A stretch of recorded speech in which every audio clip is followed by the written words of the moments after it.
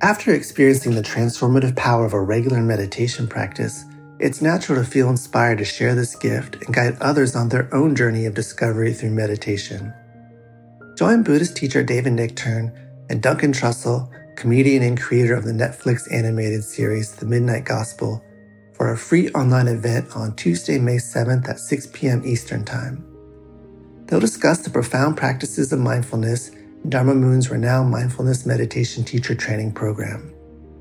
Get certified by Dharma Moon to teach meditation, lead group practice sessions, and work with individual students. Visit dharmamoon.com/BeHereNow for more info and to reserve your spot for the free online event with David Nichtern and Duncan Trussell.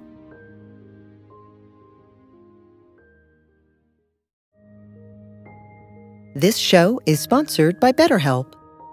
What would you like to get off your chest right now? Are you feeling lonely, unappreciated, or misunderstood? When you keep these feelings bottled up, they can affect you negatively. Therapy is a safe space to get things off your chest and work through whatever is weighing you down. It's a great way to increase your self-awareness, change negative thought patterns, and more. If you're thinking of starting therapy, give BetterHelp a try. It's entirely online and designed to be convenient, flexible, and suited to your schedule. Get it off your chest with BetterHelp. Visit BetterHelp.com/BeHereNow today to get 10% off your first month. That's BetterHelp, HELP.com/BeHereNow.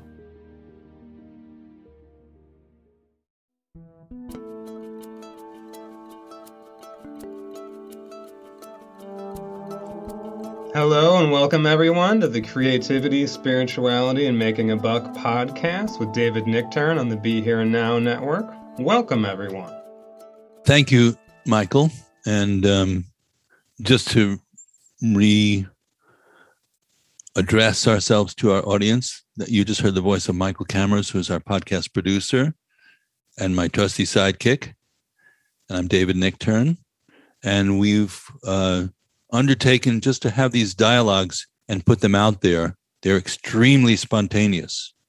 So I just want you to know that we're totally unprepared, actually, for what we're about to do.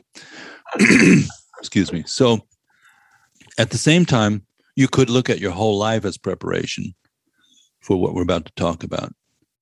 And in this case, it loosely wraps itself around the idea of meditation. That's our common ground. Michael's been studying meditation with me for a number of years, and he's one of our assistant directors in our teacher training program and doing a great job at that. And he's a celebrated Dharma nerd. He really likes the books and hitting the books and talking about some of the more intricate aspects of the way Buddhist thought has evolved over the centuries. I'm probably equally interested in making the teachings accessible and kind of helpful for people in everyday life situations, hence the title, Creativity, Spirituality, Making a Buck. Everyday life seems to be a really good testing ground for your Dharma study and practice, and the Dharma study and practice should be informed by life itself. So that's what we're up to, and we just go onto these chats. And this time we had the idea of, Michael brought up the idea of getting there. So that's the title of this podcast. So, Michael, why don't you say a little more about what you mean by that? Well, yeah, actually, this one was instigated by our co-producer, colleague, and friend, Melissa Mattern, and she phrased it pretty well. Where are we trying to get, and where are we if we're not there?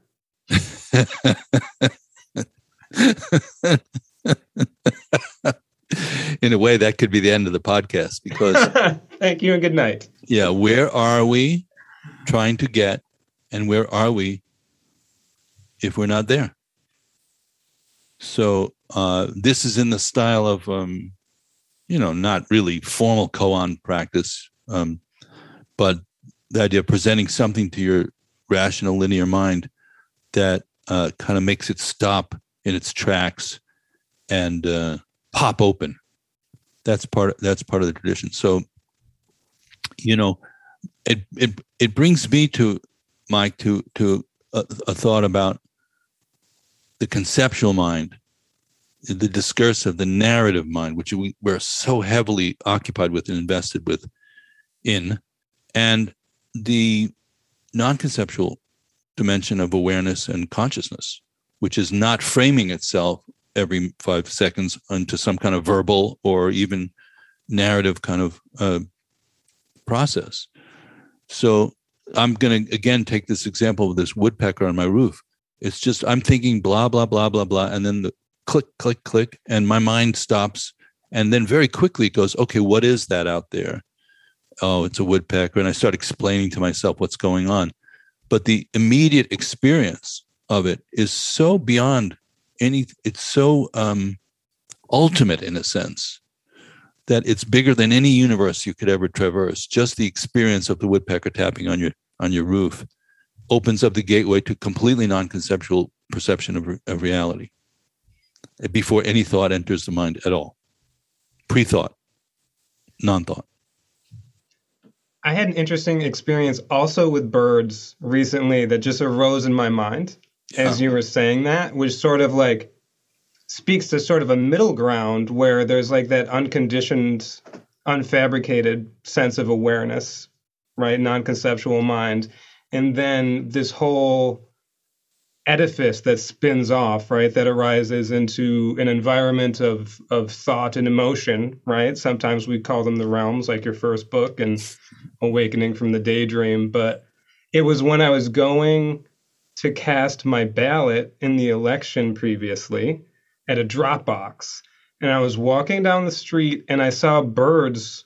It looked like they were circling basically over the drop box, which is like pretty juicy in the first place, right?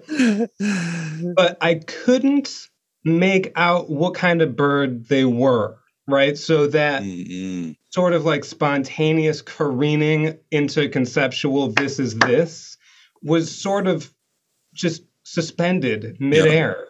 Yeah. Beautiful. And it was really juicy. I just had to be there in the middle of it. And what everybody who's listening to this, who's intrigued by this, for whatever reason, should consider reading is a book called Glimpses of Abhidharma by Chogyam Trungpa Rinpoche.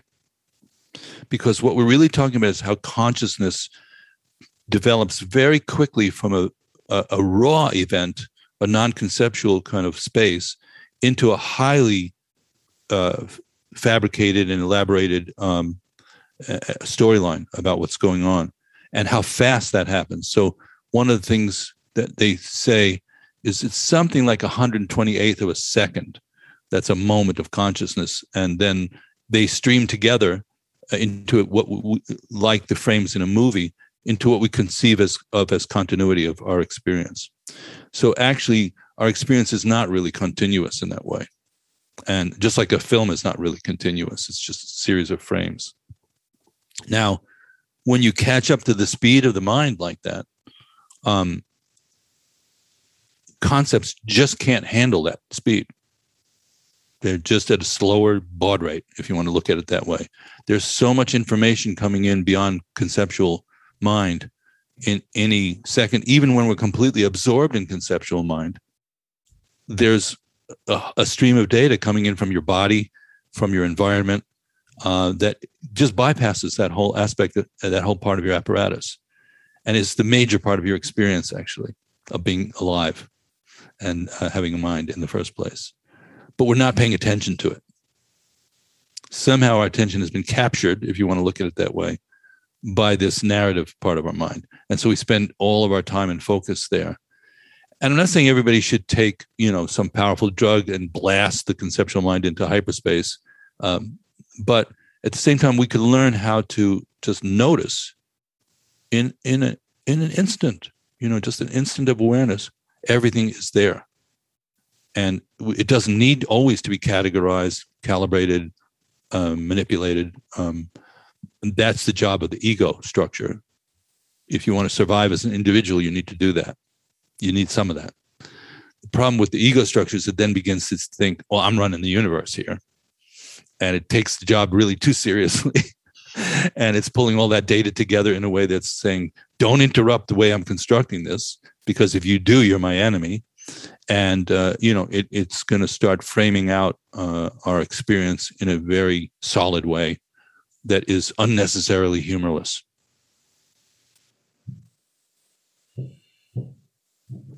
Humor. It's so important, because otherwise, how can you...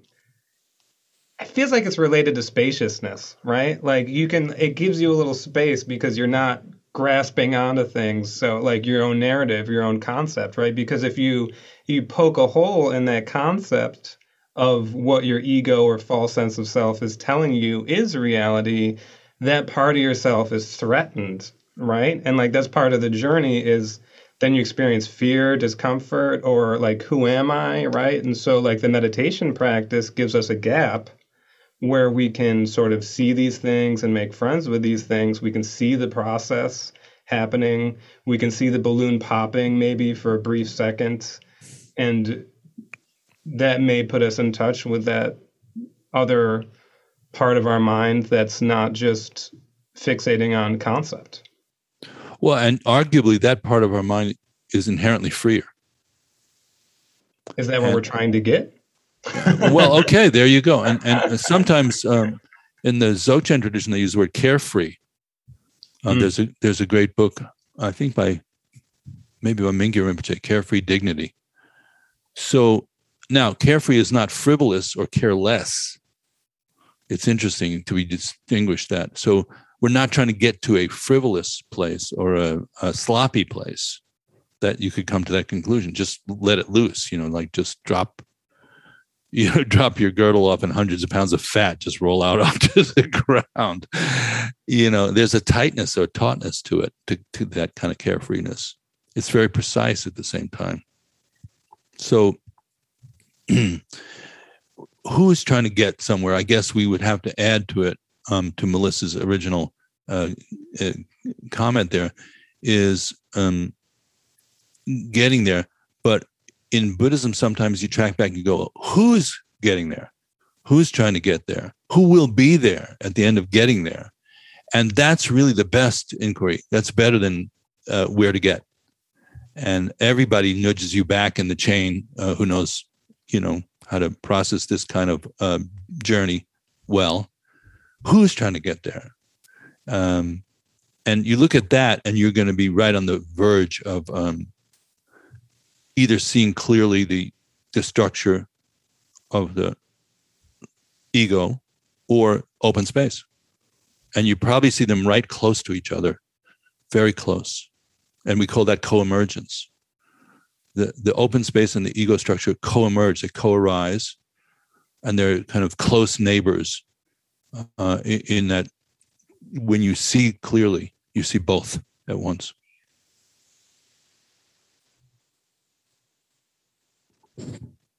I've spent, that's really salient, I think. I've spent a lot of time thinking about who am I, what am I, who is, but what you said about the who is it or what is left when you get there, could you say that again? I can't say it again because I don't exactly remember. Everybody listen back. What I said the first time. So I'll leave that for everybody else to deal with. But what is left when you get there? That's a good question. That could be another podcast. What's left when you get there? Who's trying to get there? And then what's left when you do get there? And there's, it may sound like we're just jamming freely here, but actually we're drawing on very traditional Buddhist teachings, as I learned from Trungpa Rinpoche. They're embedded in there, and other teachers. And the notion of what is left is described in various ways as kind of emptiness, a vastness. What is not left is a strongly identifiable central figure. So sometimes we talk about a grain of sand and the vastness of everything. There's not much left that would be in a position to celebrate getting there. So the party is not exactly the party you hoped for, and the direct quote, and I like this quote a lot from Trungpa Rinpoche. Enlightenment is ego's final disappointment. So talk about getting there. Now you have your final disappointment right on right before you get there, because there's nobody really there to cash in, so to speak. Isn't that sweet in a way? Nobody gets to cash in. It's beautiful, and it's an invitation. In relating with these teachings and being your student, I've found that these things are invitations to contemplate and meditate, right? Because otherwise it's just a theory, you know? And so I encourage all the listeners to sit with these things and see how it aligns with your experience if you really look closely. Well, and I'm glad you're bringing that up, Michael, because hello, young podcasters, wherever you are. If you're talking about meditation, let's all agree to do some practice. and I work with a lot of different people, and I just say, look, let's keep that thread going. It's fine to be very curious and investigative and study and talk about these things, but there has to be some kind of meeting of that experience with the practice itself.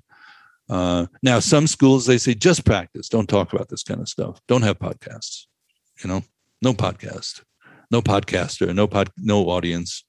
But that's not the world that we're really living in from a practical perspective. So in mixing the two, I think there could be a healthy recipe there. A healthy recipe for getting there. Well, there you go then. I think we've wrapped that one up. Thank you, Michael. Thank you, David. All the best to all of our listeners. Hello, friends. We'd like to thank you for being you and for listening to David's view.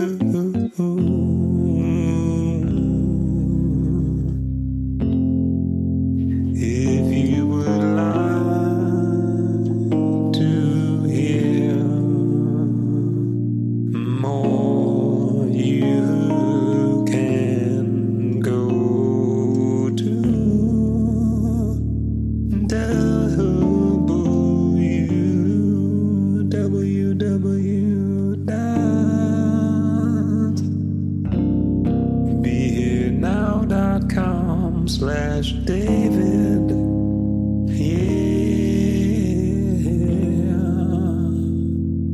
May you be safe, healthy, and happy, and at ease.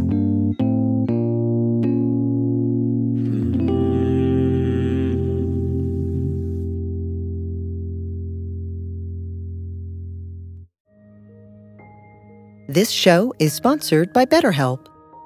What would you like to get off your chest right now? Are you feeling lonely, unappreciated, or misunderstood? When you keep these feelings bottled up, they can affect you negatively. Therapy is a safe space to get things off your chest and work through whatever is weighing you down.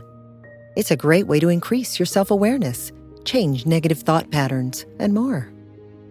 If you're thinking of starting therapy, give BetterHelp a try. It's entirely online and designed to be convenient, flexible, and suited to your schedule. Get it off your chest with BetterHelp. Visit BetterHelp.com/BeHereNow today to get 10% off your first month. That's BetterHelp, HELP.com/BeHereNow.